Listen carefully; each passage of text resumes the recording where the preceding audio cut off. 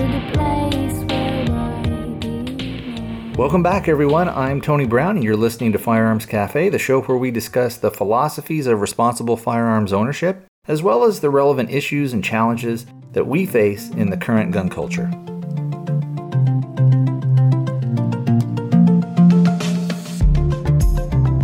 Hey everybody, what is going on? Today is Sunday. It's the 7th of April, 2019. I am in the mobile studio. I've got about a half an hour, so I'm going to try and belt this out relatively quick. Let's go ahead and get our contact info out of the way. If you would like to contact me, there is the voicemail, which is area code 206-745-2731. If, however, you would prefer to send in an email or record your own audio, the email address is firearmscafe@protonmail.com, all one word, firearmscafe@protonmail.com. Over on the website, which is firearmscafe.com, you'll find buttons for Facebook, YouTube, Twitter, Instagram. There's also a donation button if you're ever so inclined. You like the show and you'd like to show some support my way, that would be great. Okay, let's go ahead and let's jump in with what's been going on. And there has been a ton of stuff that has been going on. I will talk a little bit, although it has been a little bit of time. I had kind of planned on talking about this a little bit earlier, and this is the Jussie Smollett case and what's going on with that. And some people would say, well, how does that tie into gun stuff or Second Amendment stuff? Well, what it does is it illustrates how the courts work, how the police work, and if you're ever involved in a situation, you may go through something similar. So, and that's the main thing I want to talk about. It also illustrates some of the corruption that's going on inside the justice system, we could say, in Illinois and Chicago. But also, it's not just there. It's systemic throughout our whole country. But anyway, we'll get to that stuff here in a little bit. The first thing I wanted to talk about was something that I thought I would never see, which was the, I guess we'd call it maybe a reversal of some of the magazine capacity limits that certain states have, and especially in California. And one judge basically said that, and I'm going to pretty much simplify it. I've done sort of a lot of reading about it and looking into things, and a lot of it is very confusing. For those of you guys that don't know, in California, you are limited to a detachable magazine. It can't hold more than 10 rounds. And if you look at certain rifles, so like AR-15s, AK-47s, tons of other type of rifles that have detachable box magazines, most of them are going to have a capacity of about 30 rounds. Some of them are going to be 20. But at the very least, you would say most of those would have at a minimum probably 20 rounds or would make magazines for them. But if we look and say, well, what is the most popular? What's the most common use? We would say that the 30-round magazine is the most common. There are 40-round magazines. There are drums. There are, things that hold up to, 60, up to, 100, that type of thing. There are 5 rounds as well. There are, again, like I said, the 20 rounds and 10-round magazines. So there's all sorts of different numbers. But if we looked at what is most commonly used and what's most commonly owned, and we'll say, let's say for an AR-15 or an AK-47 type rifle, the most common magazine as far as round capacity, meaning how many rounds you can hold, are going to be 30. So in California, like I said, they had passed a bunch of laws saying that, well, you can't have anything over 10 rounds, and you can't import them, you can't blah, blah, blah, blah, this, that, and the other thing. They can't be sold here. They can't be traded, given all this other stuff. Everything has to be 10 rounds. Well, recently there was a and again, I'll kind of streamline everything. Anyway, there was recently a court matter where that was challenged, and what happened was that the judge, and I forget his name off the top of my head, but anyway, he basically said, look, this is a common use item and it is unconstitutional to put limits. It goes against sort of the Second Amendment because it's a commonly used item. It's also and this would be, well, let me backtrack a little bit. It's a commonly owned item, I should say. And it's also commonly used for lawful purposes, meaning that of the majority of people that own these things and use them, it is a very, very small minority of people that use them expressly for the commission of crime or expressly for the purpose of committing unlawful acts. It's not like you would say, oh, this particular product only has a nefarious purpose. Again, that's kind of going down a slippery slope. But anyway, you could probably state some examples of certain things that you would say, well, this would only be used to commit a crime, that type of thing. So anyway, we're kind of getting down in the weeds.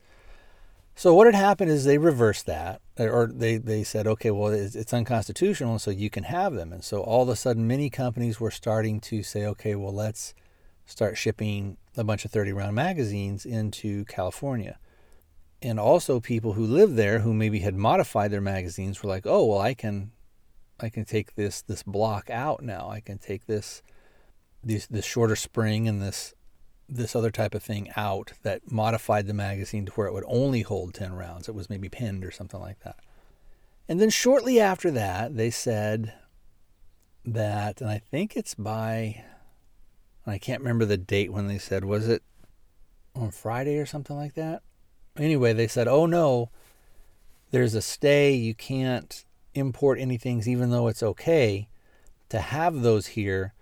We're still banning the sale and the importation, the sale of them in the state and the importation from other states into this state of magazines. And I hope I've got that right. From everything I read, that's basic. And this, again, is a simplified version of it. But basically, that's what they're saying. And then there was a certain date where they were going to say, okay, once that date rolls around, you can't do it anymore. So tons of people have been trying to get, and companies have been trying to get stuff in.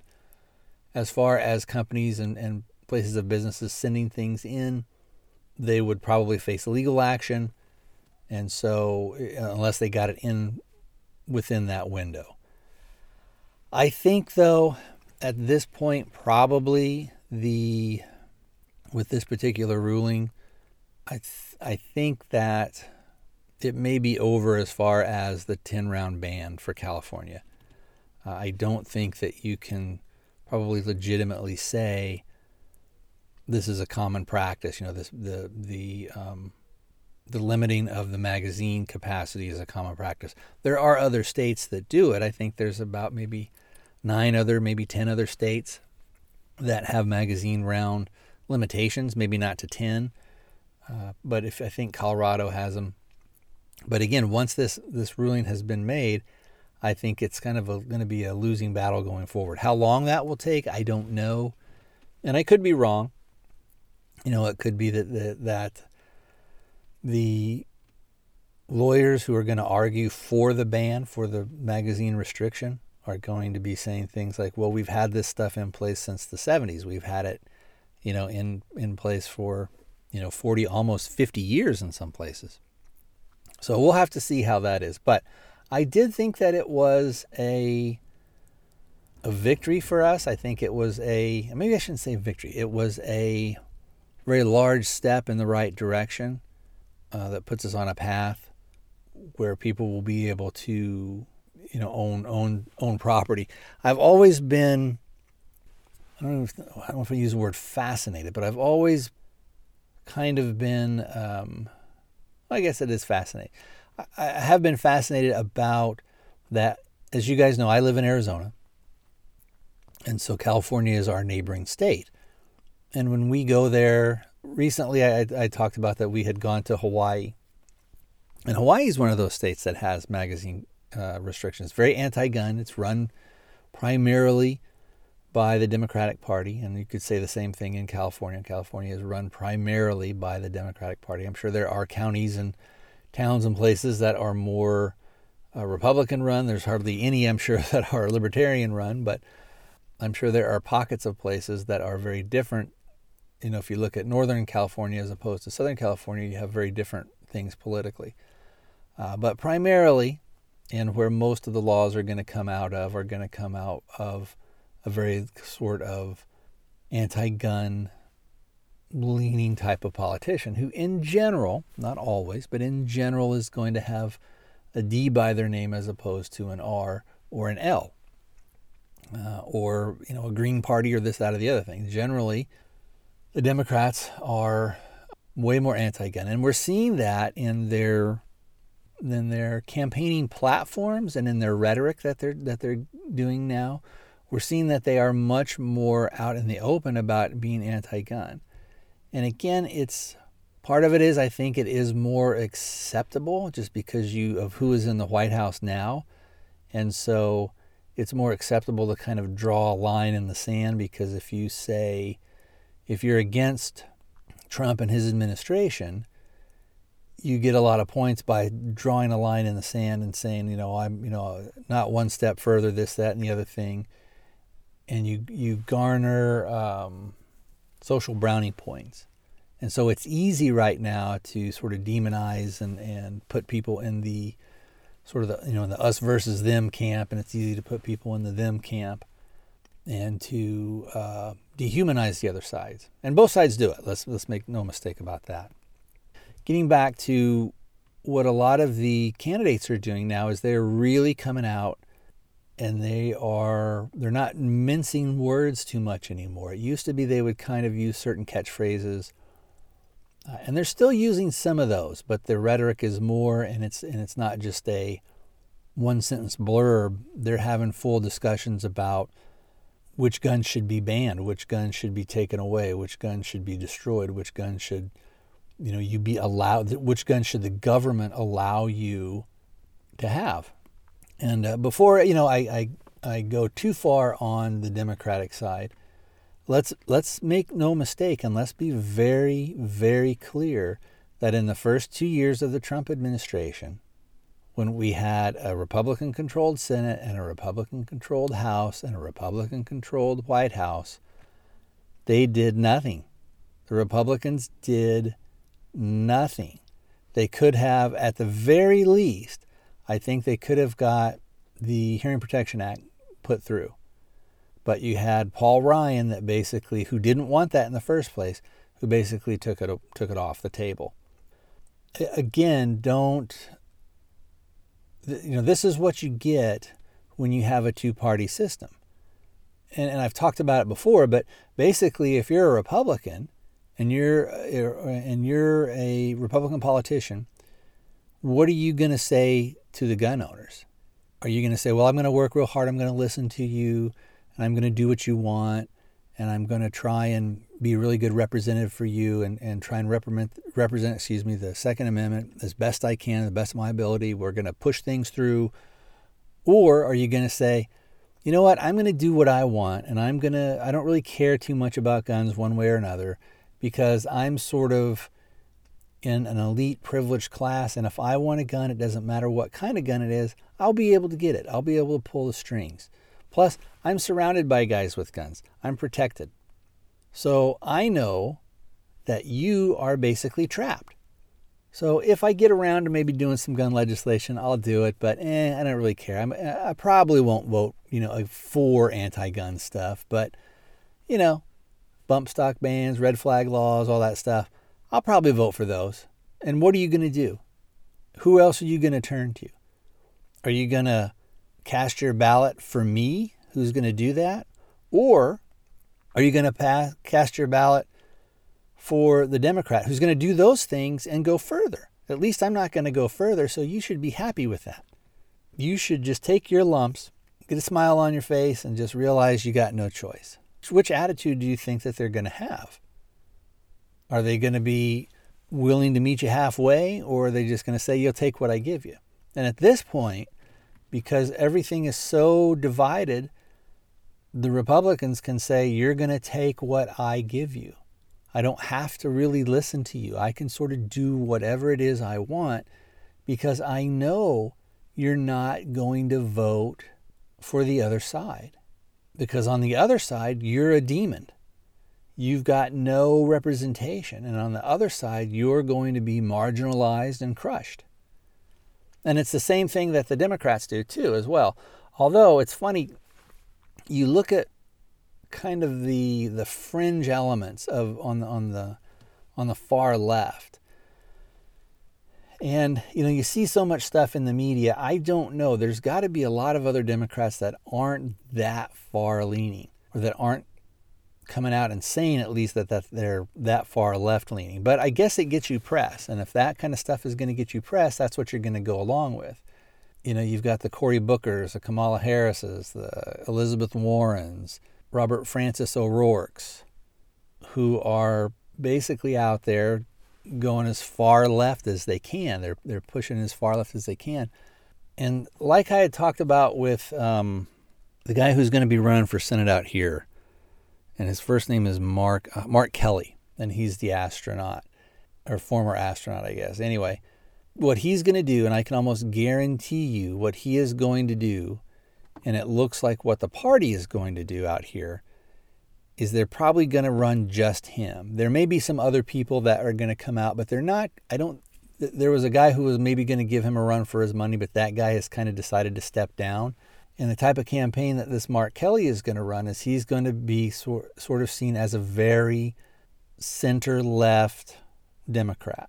He's not, at least out here in the campaign, he's not going to go too far off of that. He's going to appear to be a moderate. I don't think he's a moderate at all, especially if we're looking at guns, issues about guns.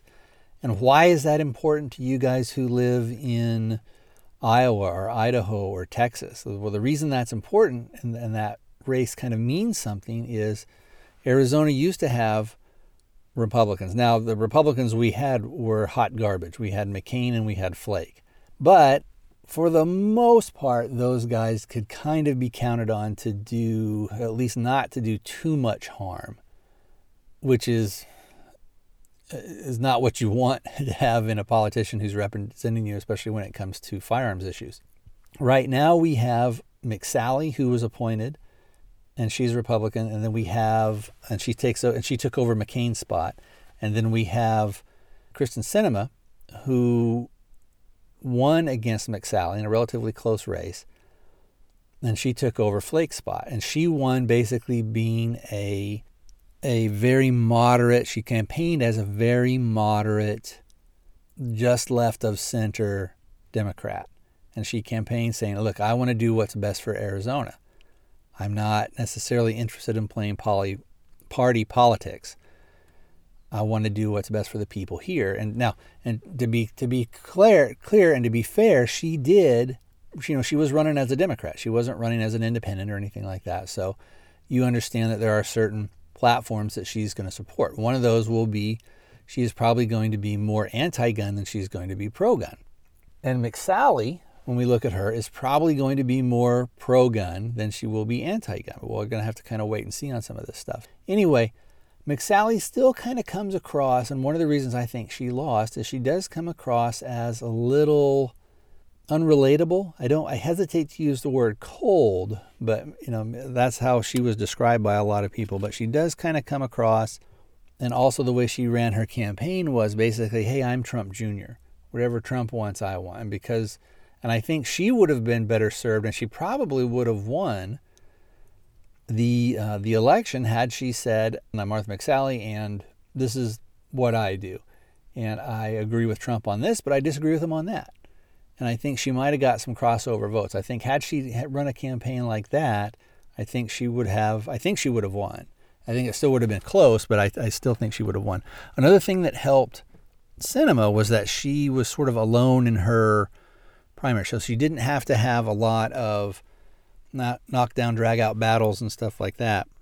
Anyway, we're kind of rambling a little bit too much on politics, but kind of getting back to the thing of will somebody like Mark Kelly when in 2020, when the election comes up and McSally is finishing out McCain's term and she has to run for re-election.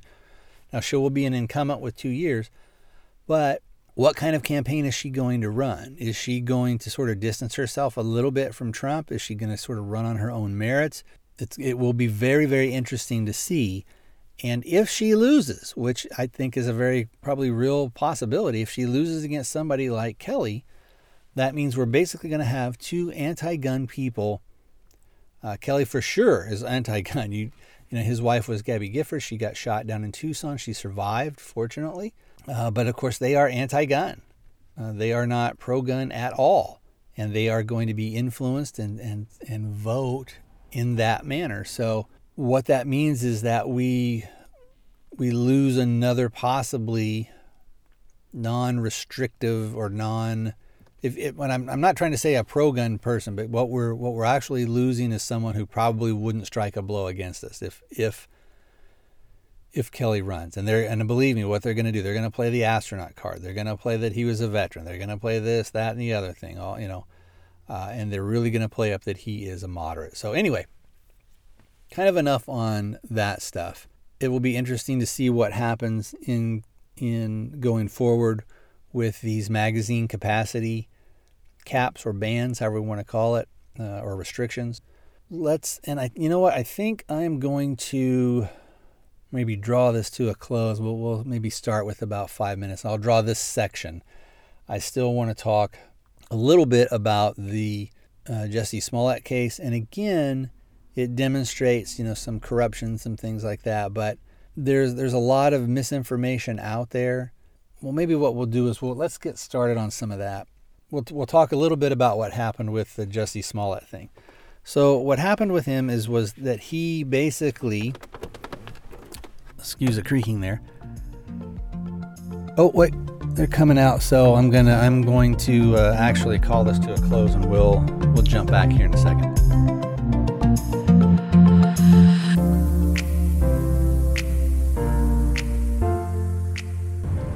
Hey everybody, what is going on? I am coming back with you guys. It's a little bit later in the day, and I'm actually in a different vehicle than I normally drive. I'm having to do some test driving for one of my relatives' cars. We're trying to narrow down some problems that we've been having with it. So anyway, the noise may be a little bit different. I knew I was going to have this car and sort of be doing a 30-40 minute drive with it. So I thought, well, I'll bring my stuff and we'll go ahead and continue with the show. So the mic may or may not pick up sort of more of the car noise, and the car noise may be a little bit different. So we'll kind of go from there, and we'll sort of see what's happening with that. Now, earlier we were talking about the Smollett case, and for those of you guys that don't know, what appears to have happened is that he staged an attack on himself and then made the rounds in the press and did all this other stuff. He said that there were two white gentlemen who attacked him, used racial epithets, poured bleach on him, put a noose around his neck, all this other stuff. And this happened, or this supposed attack happened in Chicago when it was about minus 10 degrees or something outside, and it was 2 a.m. So there were all these red flags. And the reason that we're talking about some of this stuff is I do want to talk, like I said before, a little bit about kind of the judicial system, kind of how it works. But also we're talking about this because it really demonstrates the fact that the media will ignore stuff or give you softball questions if the story fits the message that they want to tell, or if it fits their narrative, I guess is another way of saying it. So when we look at the larger narrative, there's a couple of things. You could say, okay, well, here's a minority man who was attacked by members of a different race solely based on his race, and so it was a hate crime. But the larger thing is that they were able to tie it into Trump.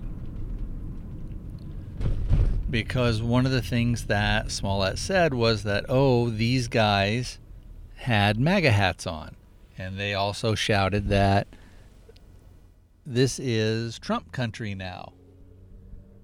Meaning that not only was it racially motivated, but that it was sort of inspired and brought about because of the rhetoric and the vitriol that is Donald Trump.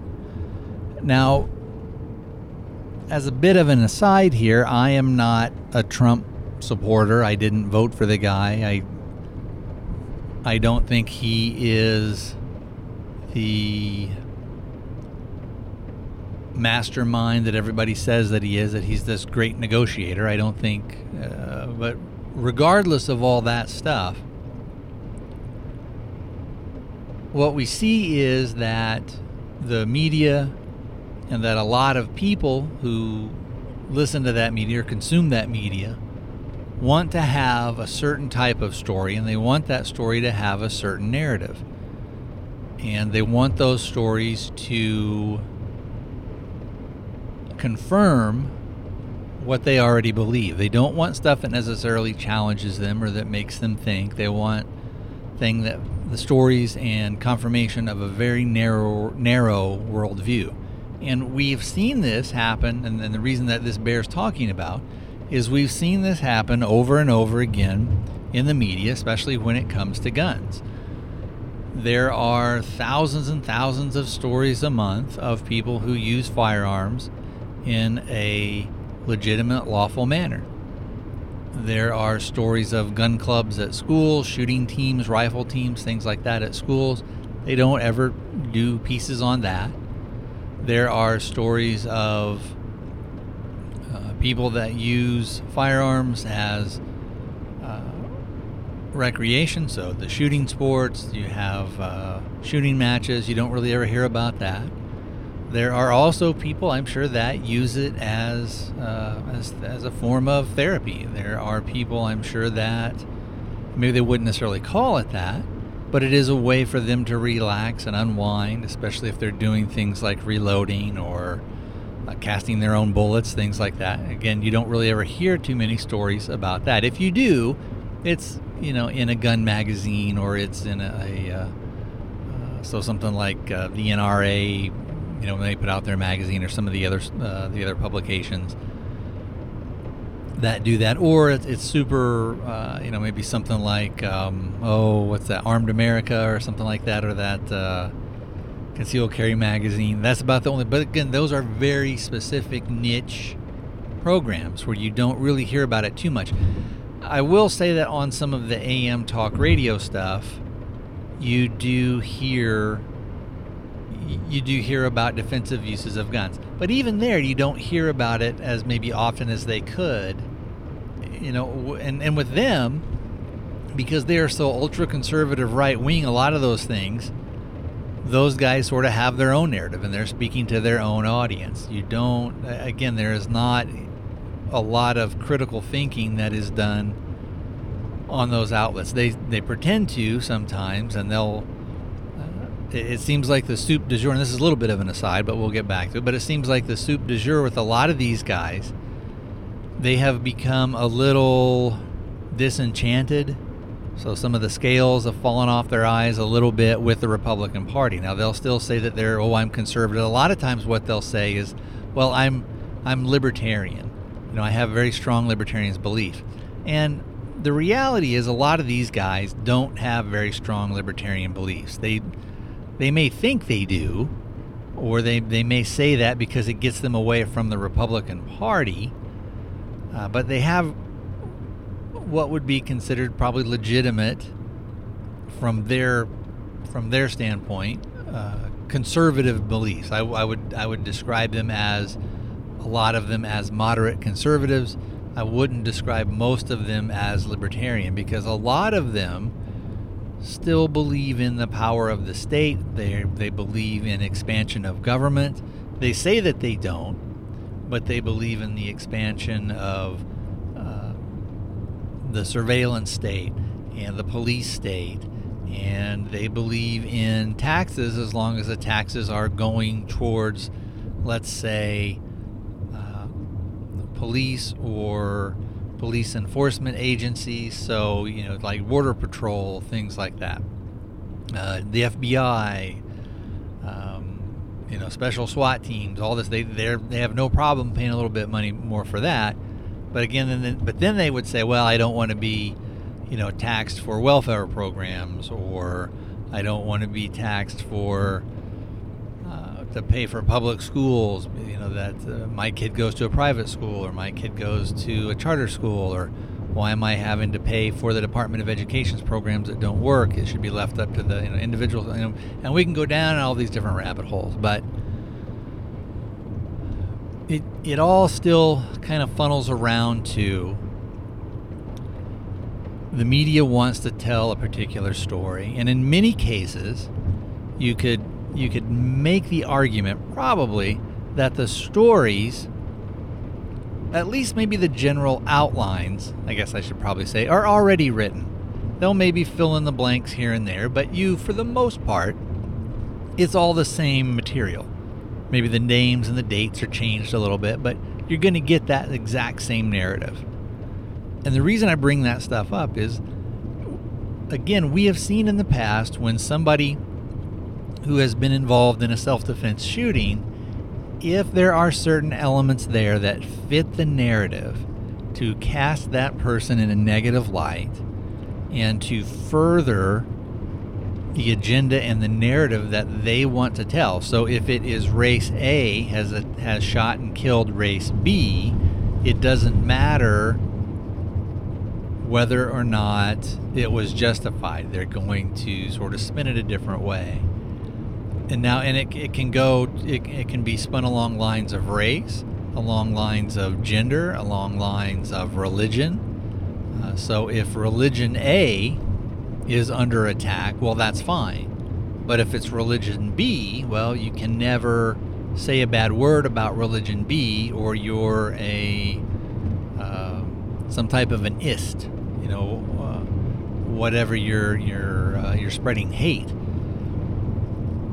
But if it's again, religion A or B, it's okay to maybe make fun of those religions a little bit. We're seeing a little bit of an increase in people that are against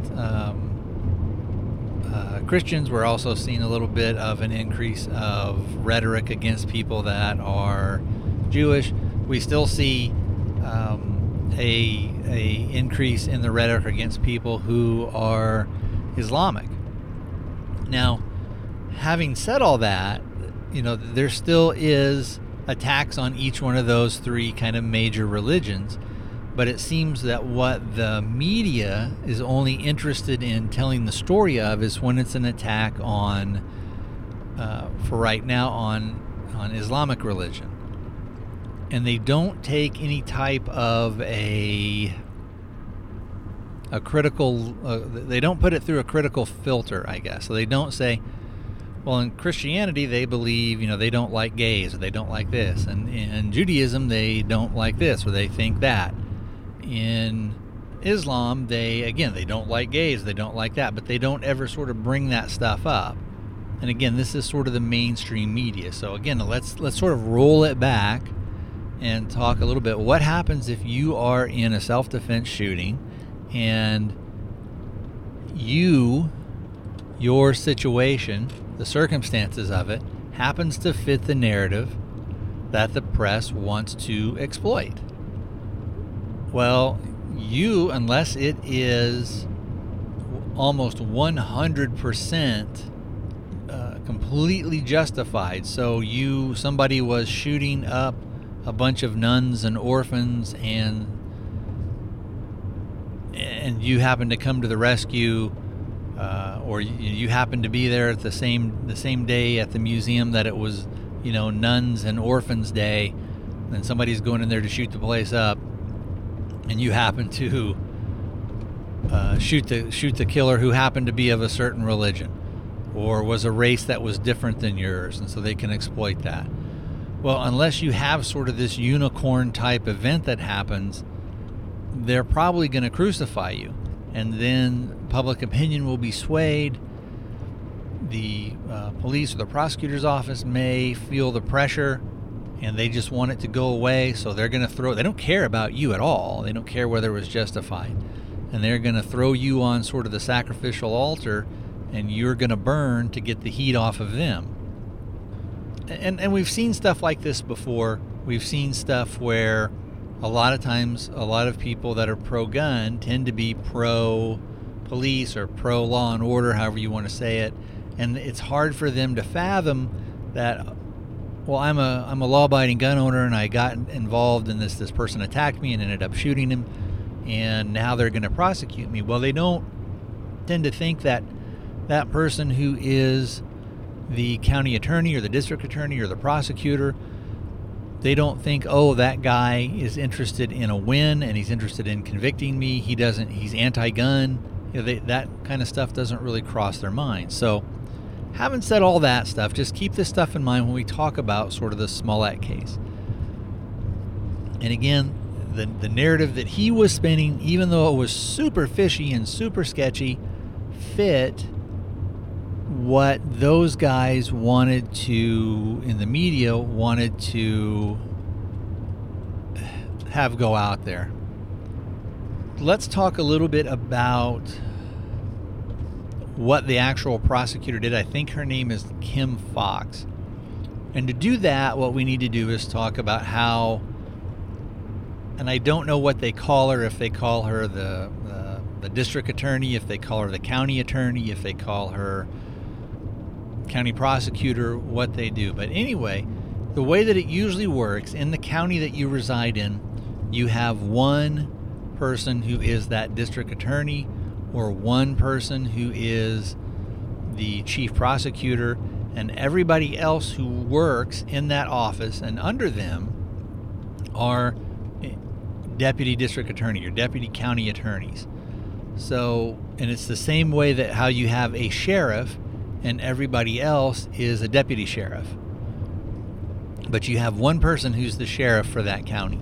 So it's the same for the and out here we call them county attorneys, so that's probably the term that I'll use because I'll just kind of default to that. So out here, we have one person. I live in Arizona, by the way.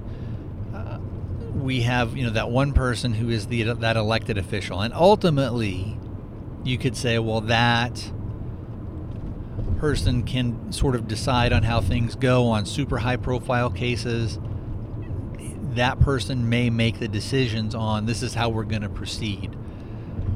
It looks like in the case of Smollett and in the case of the lady Kim Foxx, she, I believe, is that elected official. So she is not somebody who is just the average county attorney that does their job sort of 9 to 5 type thing and puts on trials. So she may be able in higher profile cases to decide, what, this is what we're going to do, this is how we're going to proceed. And when we're talking about how things get charged, so the way that it works in most places is the police are going to arrest you or they're going to refer you for whatever charge. So let's say that you had shoplifted something or stole a car or whatever. Or that you were out past, if you were under the age of 18, you were out past curfew, you got caught. Let's do it this way. Let's say you're still an adult, but you're not of drinking age, you get caught with liquor or something like that. So the police may charge you with that. And they might arrest you and give you a ticket or give you a citation, and then you've got a court date, and they would say, okay, we're going to, well, actually, you don't get a court date right away. Basically what happens is, let's say the police have arrested you. They give you a citation. On that citation, it says, basically wait to hear back from the county attorneys. Normally what happens a lot of times is that stuff goes to them, and within a couple of days, they do a thing what they call grading, meaning that they're going to decide sort of what's going to happen. So at this point, the county attorney can do one of several different things. They can either say, you know what, this looks like a good case. We're going to go ahead and proceed. We're going to do an initial court hearing. We're going to set it for this date. We'll send out the stuff. And then they'll go forward from there. Or they can say, you know what, Mr. Policeman here, you guys did kind of a crummy job. We think there's something here, but you guys need to go back and either do some interviews or rearrange the evidence, make it to where when we do go to court, we can say that this guy did it. Or they can do another thing where they say, you know what, at this time, the cost of prosecution would outweigh the benefit to society. Or they can say, well, this person may be eligible, and so they would drop the charges. They would dismiss the charges at that point. Or they could do a thing where they would say, this particular case, because of the nature of it, and maybe because there is no victim, maybe it's more of a status crime. So again, we're looking at that 19-year-old kid who gets caught with a 6-pack of beer in his car, and he's, he and his buddies were sitting in a Target, parking lot at 3 a.m, and they're just, they're not being rowdy or anything, but they're sitting in the car or they're sitting in the back of the truck and they're just drinking a few beers and kind of BSing the night away. And the cops come and give that guy a ticket. Well, what they may say is, you know what? Yeah, this guy was drinking and yeah, it's illegal, but there's really no victim here. There's nobody to make restitution to. The society really is not going to benefit if we, put this guy in jail for 2 weeks or 30 days or something like that. So what let's do is let's put him through a diversion program. And the way that the diversion programs are supposed to work is that it's a case for just like that. It's something that's kind of small where you're like, you know what, we don't need to get this dude in the system or this girl in the system, whoever. We don't think that the likelihood of them reoffending is going to be pretty low, and our resources are best spent somewhere else. And so we'll send them through a diversion program. Now, and usually the way that the diversion program work, and when I was a juvenile probation officer years ago, we had a diversion program. And the way that it would work is, again, let's say you came in for curfew or you came in again for the liquor charge. You're going to sit down with me or somebody like me who's a probation officer. That's how it worked where I was. And I will talk with you and say, okay, well, the police said on this date that you guys were out, you were caught, drinking a bunch of beer in your vehicle. Is that true? And at that point, if you say, yeah, it was me, you basically are taking responsibility for it. I would then assign you some type of a consequence. I would say, here's this program that talks about drinking, or here's this, and so I'm going to have you do that, and I'm also going to have you do 8 hours of community service, come back to me in 60 days and have a certificate that you completed that program, and also have a certificate that you did your community service hours, which could be, volunteer work at a animal shelter or something, something like that. Basically just kind of giving back to the community. And normally you would have a list of things that would be approved of that you could do. So that if your uncle owned a machine shop, you couldn't go and sweep up the floors for him because that's a private business. But if you knew somebody who worked at an animal shelter, or you could maybe volunteer at a Boys and Girls Club, or you could go and help clean up a city park, or pick up trash at a place like that. We used to have people do all sorts of stuff like that for community service hours. So what it's not for, though, is for somebody who is doing something that is more of a serious nature. So if you have somebody who is stealing cars, if you have somebody who is in the case of, if we looked at Smollett, somebody like him, normally the lying to the police or bringing false allegations, all that type of stuff, is in some cases can be considered a felony. So if you're perpetrating a hoax, if you're doing all this other, and normally it's more if there's somebody else who's a victim. Now in his case, he was the supposed victim, and so the victim of his false reporting would normally be the state, and the police would say, oh, you know, you lied to us, you false reported, that's a crime, you need to be prosecuted for that. And then they're also going to do some stuff which I think is kind of BS, which is they're going to say, and you owe us money, like they're trying to do to him. You owe us $130,000 for this investigation that we did. Well, those police are there regardless, and they're getting paid regardless. They're getting, you know, this, that, and the other thing. So I doubt if it really was $130,000 worth of investigative stuff that was going on. And it would almost have to be $130,000 worth of overtime stuff that they would have to do and show that they went above and beyond, so that there would have to have been like a special task force, and, you know, we brought in special investigators and had to pay them and put them up and do all this other stuff. And unless they did that, then I don't think, I think it's kind of a bogus claim because the police are there. So in theory, they're there anyway and getting paid anyway. So in theory, I guess you could say if there were any victims to his false report, it would probably be,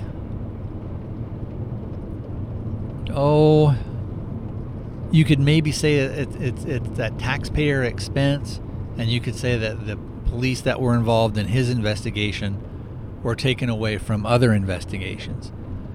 And that, you know, would be kind of about it for me. That would be about the only thing that I would say that would be sort of a legitimate, maybe a legitimate thing that you could say. But again, a lot of times the police are there anyway, and they're getting paid no matter what. So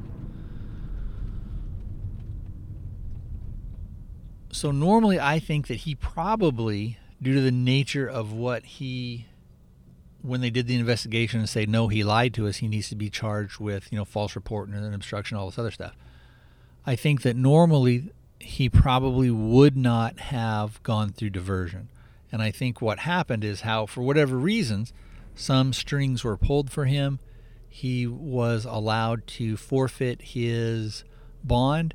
I think his bond or his bail was $100,000, of which he paid $10,000. You have to pay 10%. He forfeited that, and then they had him do some community service type things. They also then sealed the records, and this is where we see that the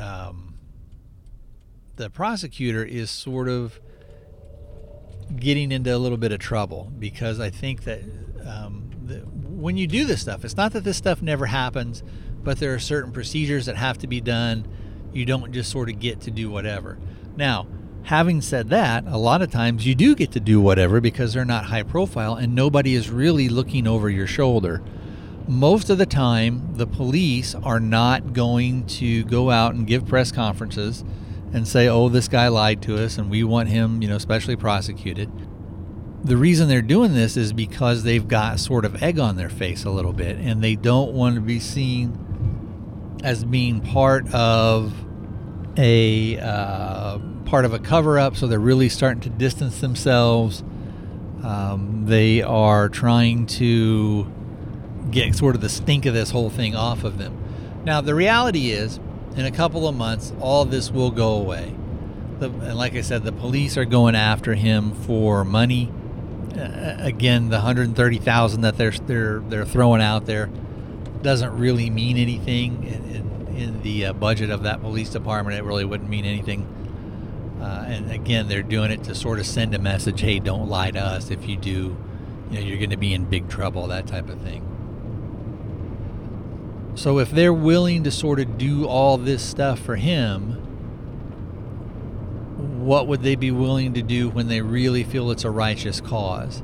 And I don't know how connected Smollett is. I don't know, you know, what's going on. Again, I think that probably the prosecutor in this case, or the the lead attorney, this Kim Fox, probably thought, we'll make a few backdoor deals, we'll seal this stuff up. But then it was too high profile a case. If she had been a smart political creature, she would have said, well, look, I'll try and do what I can, but this is so high profile, we're not going to be able to do a whole lot. Maybe we can do stuff where on the outside, to the outsiders, it really looks like we're hammering this guy, but quietly behind the scenes we'll do things that really aren't that bad. So an example of something like that is we used to have a thing that was termed, it was called an open felony. And what would happen is, let's say that you had shoplifted over, I don't know, something that was worth like $280 or something like that. At the time, anything over $250 in value, they considered that like a felony. And let's say that you had done that, but the store eventually got their stuff back, but it's still the value of the thing that you're taking. So you had taken some expensive earrings, or you had, there was an open case in a jewelry store and you had taken a diamond ring or something like that. What can happen is a lot of times they'll have an open felony. Well, they'll say, okay, you go through court, you're going to admit to this, you're going to be found guilty, and we're going to kind of hold the classification of this felony. And if you go through a normal term of probation, whether that's 6 months or a year, you do all the stuff we want you to do, you don't commit any new crimes, at the end of that, we will come back to court, and at that hearing, you're still going to be found guilty of the shoplift, but we're going to drop it down to attempted shoplift, and it's just going to be a misdemeanor, so that you're not going to have an actual felony on your record. And I think they probably could have done something like that for him had they wanted to sort of do some of the kind of backdoor things. And it seems like they did give him special treatment. And again, I know I'm talking about this stuff a lot, but it does kind of fascinate me, especially having been sort of in the field and knowing how things work. It's not out of the realm of possibilities to say that some of these people who are in the judicial system can get sort of bedazzled by somebody who is in the entertainment industry and will maybe want to give them special privilege and say, oh, maybe I can use this and I can meet other people, or I can, do different things, stuff like that. So let's see. I think we're going to kind of wrap it up on that. And I know that's kind of a lot of long rambling, but I did want to talk about it. I did kind of want to get my thoughts down on there. What are your guys' thoughts about it? What do you think should happen to this guy? Some people would say, oh, we should, lock him up and throw away the key and bury him under the courthouse, that type of thing. But you have to say, well, in that case, and what I always try and look at is, does the punishment fit the crime? Are you going to have him would you want him to do 10 years in prison when somebody who murders somebody gets out? And I know those are two, big extremes, but again, you have to say, okay, well, what about his crime? Who was the victim? Who was harmed? Who had their property destroyed? Who was attacked? Who was injured? That type of thing. And if you look at his crime, nobody lost property. Nobody was injured. Nobody was harmed. Nobody was stolen from. Again, we would say that the victim in this case would be the state. So maybe you have a different opinion of mine. Maybe you think that, and maybe if you're out there, you live out there in that area, you sort of know how things work a little bit better. What's your opinion on that? Or is some of the things that maybe how things are done out here, is it very, very different than how things are done out in Chicago area? Now, it also seems on this Kim Fox that the bar is looking at her. Again, this may be more politically motivated, where maybe if this stuff would have been found out, they would have handled it kind of quietly and given her maybe a little bit of a slap on the wrist or a little bit of a censure type. We're going to put a letter in your bar file, that type of thing. Whereas now, because of the public nature and the infamy, I guess you could say, for lack of a better term, of the case, we're going to see that everybody is going to be kind of made an example of. But it doesn't seem like Smollett is going to be made too much of an example of. Like I said, probably a couple of months, all this stuff will go away. He will sort of be deemed a hero to the people who want to believe that narrative. And another thing, and this is another thing that is probably the most important point of everything that I'm going to talk about, is that people who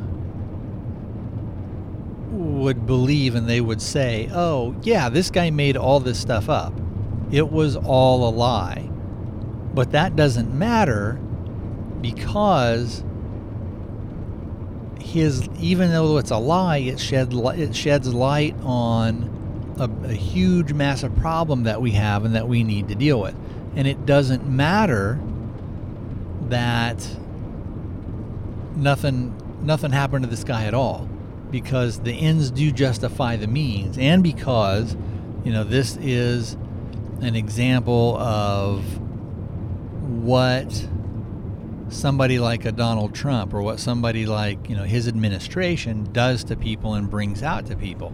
It brings out all this hate, and all that, Jesse was doing was shining a light and showing that. And the reason that people are mad at him is because he's shining that light. But, don't kill the messenger. And that's how a lot of people are going to view him. And that is something that I find is fascinating. That is something that we see a lot with the people that are anti-gun. We see that they constantly spout statistics and their version of facts. There are things that they say, oh, this is exactly what happened. This is, there are X amount of this type of a shooting, when it's like, well, not really. And an example of that would be when they were talking about, and I forget the exact number, but we'll say, they said, oh, there were 100, just to keep the number simple, there were 100 shootings on schools in the last 3 months. And then when you actually look at the numbers, you're like, oh, yeah, no, that's not what happened at all. Some of the shootings were, a guy was in the parking lot after hours and shot himself, or there were nearby gunfires and a bullet, or gun battles or something at night or something, and a bullet happened to go into a school, or somebody shot up the school when nobody was there.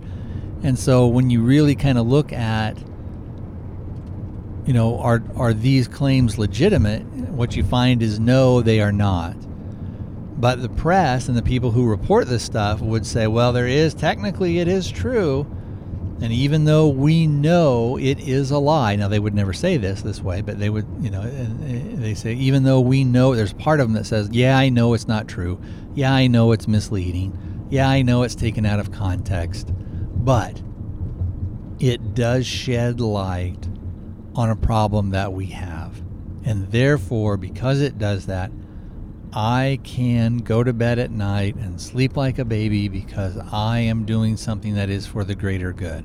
Maybe everything I said was all made up, but if it gets us another gun law, if it gets us a magazine restriction, if it gets us a ban on semi-automatic rifles, if it gets the AK-47 taken away, well, then it's all worth it.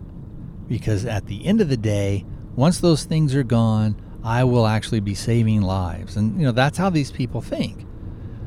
So, anyway, I am about done with my driving around here. Hopefully this part of it wasn't too rambling. Sometimes I do kind of get off on little tangents and things, especially when I'm driving, because I'm just kind of blah, blah, blah, blah, blah, blah, blah. And I circle around and do things and repeat things sometimes. So, anyway, I would love to know what you guys think of the situation in California. What do you think that's going to mean long term, as far as, so they said that the magazine ban was no bueno, but now California is coming back and saying, well, we're going to have to, we still don't want anybody to be able to import them or buy them or sell them or trade them, that type of thing. what do we think is going to happen? Is I think it will probably go back, if I understand it right, to the Ninth Circuit. They will probably say, oh, this other judge, made the wrong ruling, and the magazine restriction ban is going to be is legit and will stay in place. And then I think they're going to maybe probably take that up to a higher court. Will it go up to the Supremes? I don't know. Maybe, maybe not. But what do you guys think? What do you think is going to happen with that?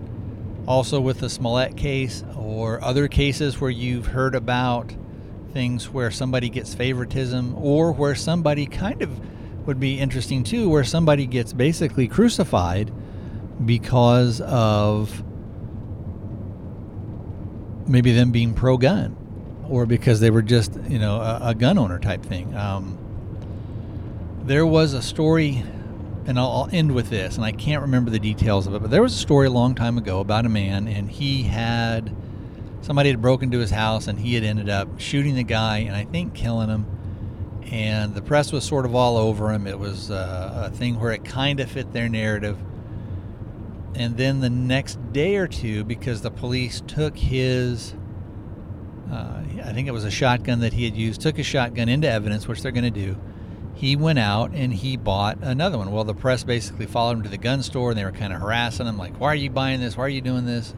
And basically we're painting him sort of as this bloodthirsty killer who couldn't wait to get another gun to be able to shoot somebody else.